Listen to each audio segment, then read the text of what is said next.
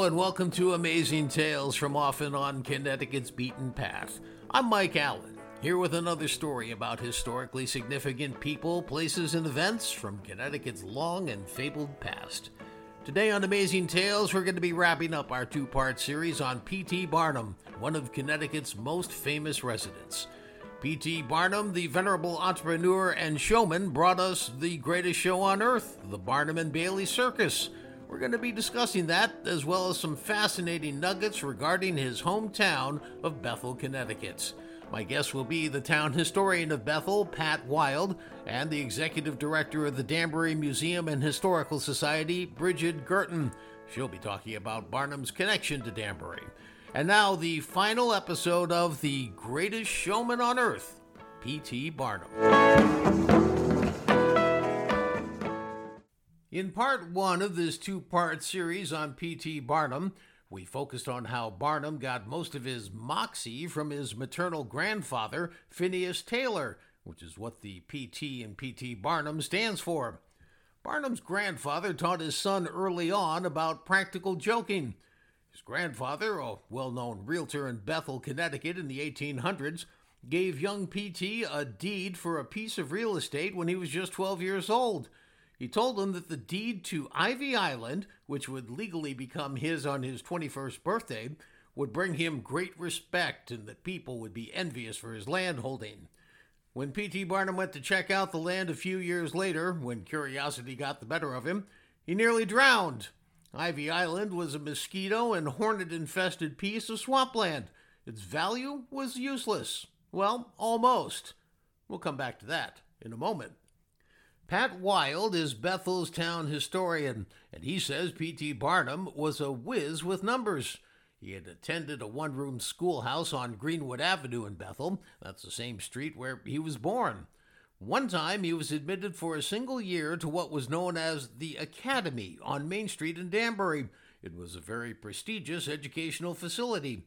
He had to walk the 6-mile round trip from his home in Bethel, and the school was 6 days a week. But Pat says he always stood out in one subject above all others. He was an amazing mathematician, especially when the numbers had dollar signs in front of them. In fact, Pat says he was such a whiz at numbers that his father was bragging about that to a friend who was visiting one night. The friend had just purchased some lumber for a project, and he wasn't sure he had enough. P.T. Barnum's father, Philo Barnum, said, "Well, my son could figure that out for you in less than 10 minutes. And the son scoffed and said, or the friend scoffed and said, "No, there's no way you could do that." They got P.T. out of bed. They showed him the numbers. And in less than 5 minutes, he had the exact figure for the man. In his autobiography, Pat says that Barnum admitted he hated physical labor. In fact, he called himself lazy. He said he liked brain work instead, figuring things out. Growing up, Barnum worked at the businesses that his father ran, and his father ran quite a few. There was the general store, a local tavern, and even a livery stable where people could store their horses or rent one. He worked in these enterprises until his father died, when P.T. Barnum was just 16 years old. After that, he worked about a mile from his home in a store that was just across the street from where today's iconic Sycamore Restaurant is located, at the busy intersection of Route 53 and Greenwood Avenue. From there, he spent a year working at a store in Brooklyn, New York. But his grandfather, Phineas Taylor, who was still very much alive, missed him and wrote him a letter with a proposal. "I am willing to rent you half of my carriage house for use as a store. Why don't you come back to Bethel?" Well, the letter convinced Barnum to return to Bethel, and he opened a store in his grandfather's carriage house. But then he saved enough money to open his own store, known as the Yellow Store. It was his most successful business venture in the town of Bethel. Using his ingenuity and his knack for numbers, P.T. Barnum started a lottery, and it would become wildly successful. However, the state of Connecticut soon outlawed lotteries, and so Barnum had to shut down that part of his operation.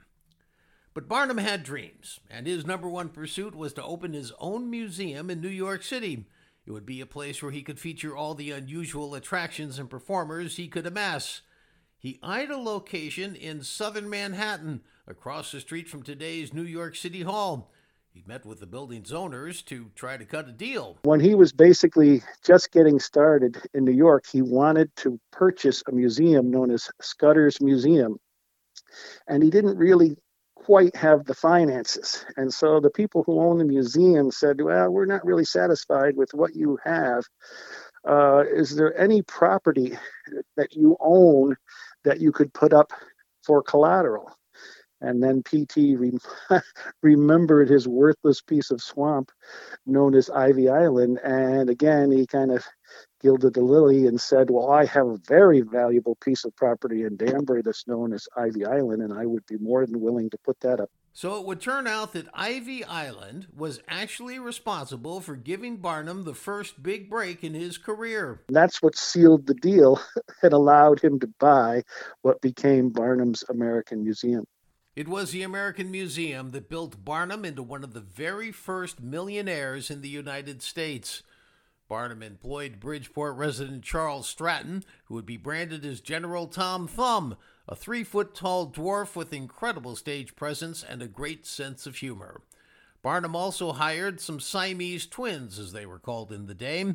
Today, co-joined individuals at birth have the opportunity to be surgically separated. In the 1800s, that simply wasn't an option. Pat says that in reviewing Barnum's museum today with 21st century eyes, his acts may seem abhorrent and somewhat cruel. In those days, however, he says that people looked at things through a different moral compass. Working for Barnum, if you had a disability that people would pay to see, meant one thing: a great big paycheck. By being exhibited by Barnum, they became really wealthy for the time period, and they were eventually able to retire to North Carolina and to buy their own farm.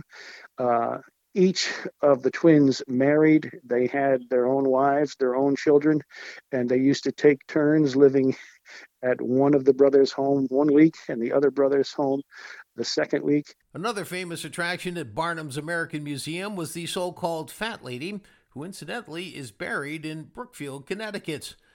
Barnum featured a number of very popular attractions, including the very first aquarium. He started the flea circus. He had the Fiji Mermaid, which was actually a mummified monkey's torso with a fish's tail sewn on. He featured high-wire trapeze acts, magicians and ventriloquists, exotic animals, including Grizzly Adams' trained bears, performances by Native Americans, and even pretty baby contests. Barnum's American Museum attracted 38 million visitors from around the world in 24 years of operation, bringing in about $40 million. As news of his success came back to Bethel, the locals, says Pat Wild, were not at all surprised. Even when he was a little kid, I think that a lot of the people in town said, this is somebody you're going to hear about. Pat says P.T. Barnum had a tremendous imagination, and he had a way of figuring out how to make things successful even when other people could not. When he did go into business, he could take something that somebody else had tried and wasn't able to make a go of, and he would come up with a new angle, and he would completely turn around and he would make the business profitable. Barnum found himself settling in Bridgeport, where he built several very opulent mansions. Only one is even partially standing today, and that's because it was taken over by a local college as part of its campus expansion plans.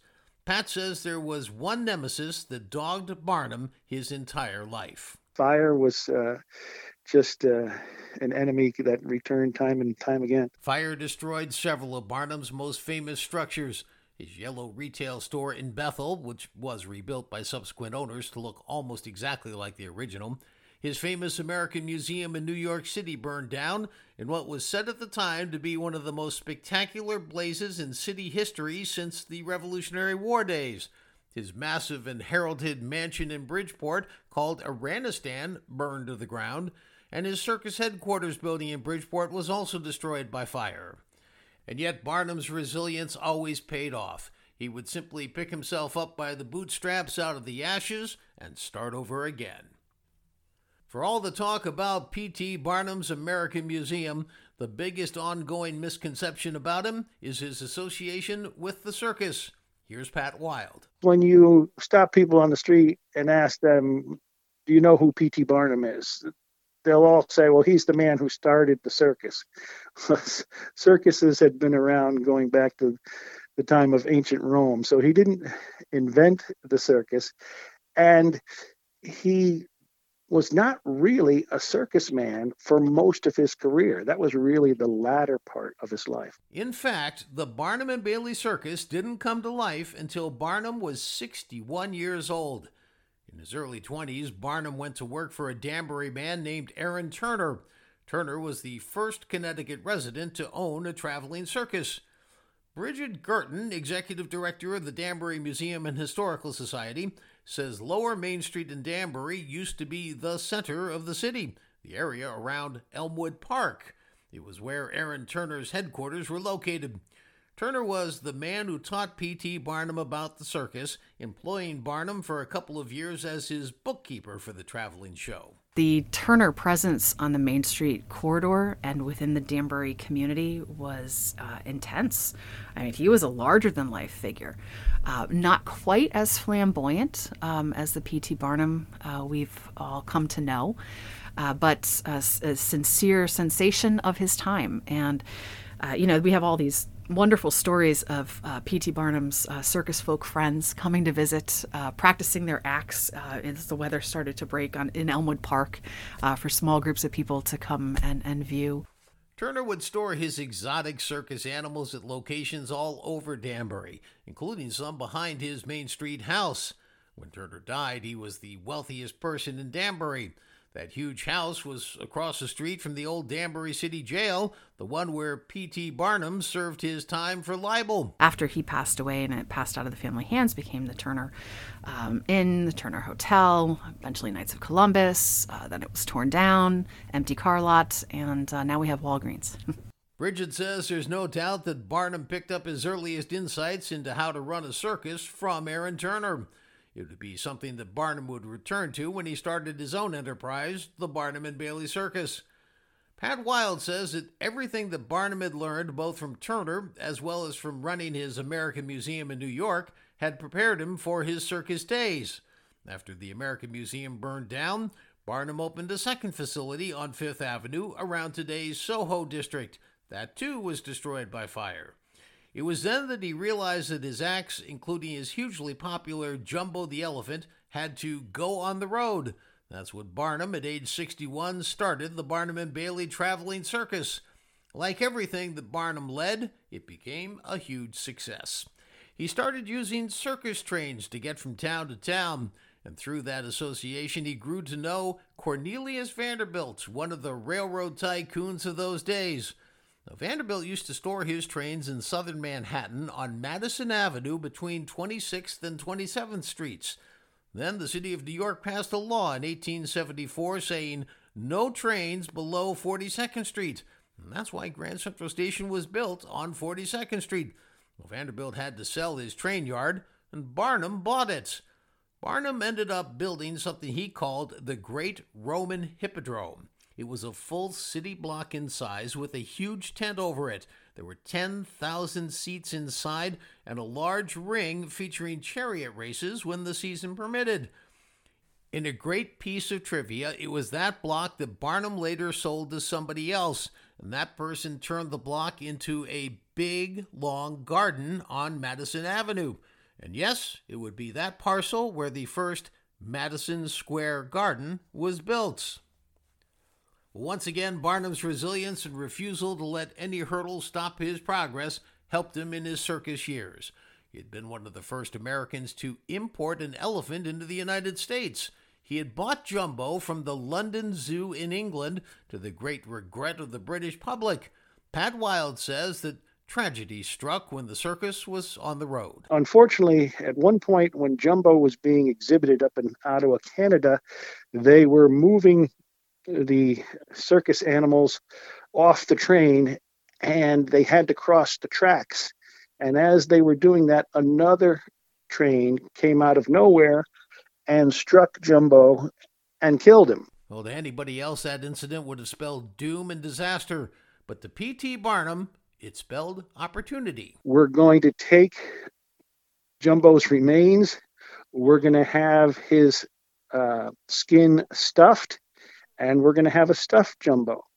And then we're going to take all of his bones and we're going to have them assembled as a second exhibit. And we're going to place them side by side at the circus and call it the Double Jumbo. And if that wasn't enough, he also, found a small elephant that he claimed was Jumbo's child, and he found a female elephant that he called Jumbo's widow, and he just really made the most of what other people would have seen as a pure tragedy. After all was said and done, P.T. Barnum was a true example of local boy makes good. The good folks of Bethel never forgot their most famous native son, and he never forgot them. Barnum returned frequently to Bethel to visit his friends, according to Pat, and there were several occasions where it was quite public and captured in the newspapers.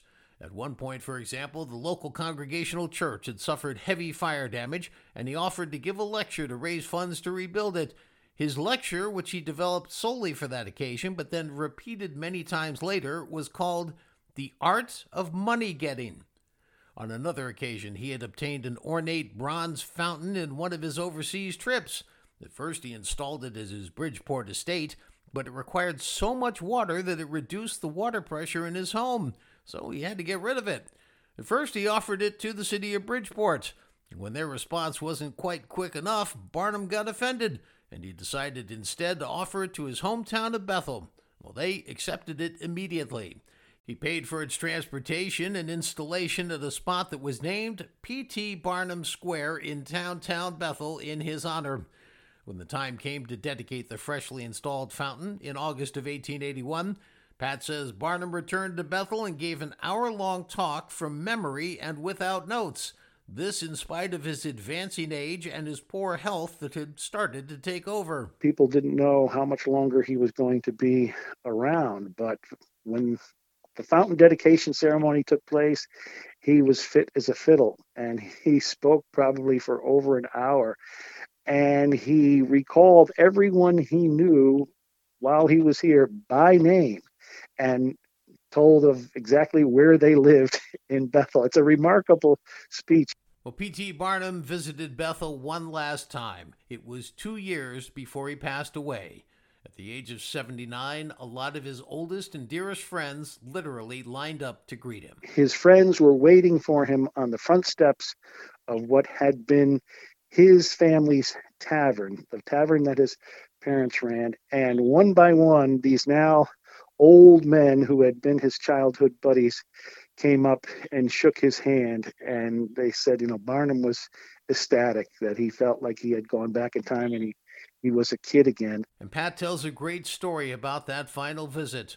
Barnum said he had one last place that he wanted to see and asked somebody to take him to it, something that brought his legendary life full circle. He asked to be taken to the road that led to Ivy Island. He said, I want to see my Ivy Island one more time. And I just think that was a great story as well.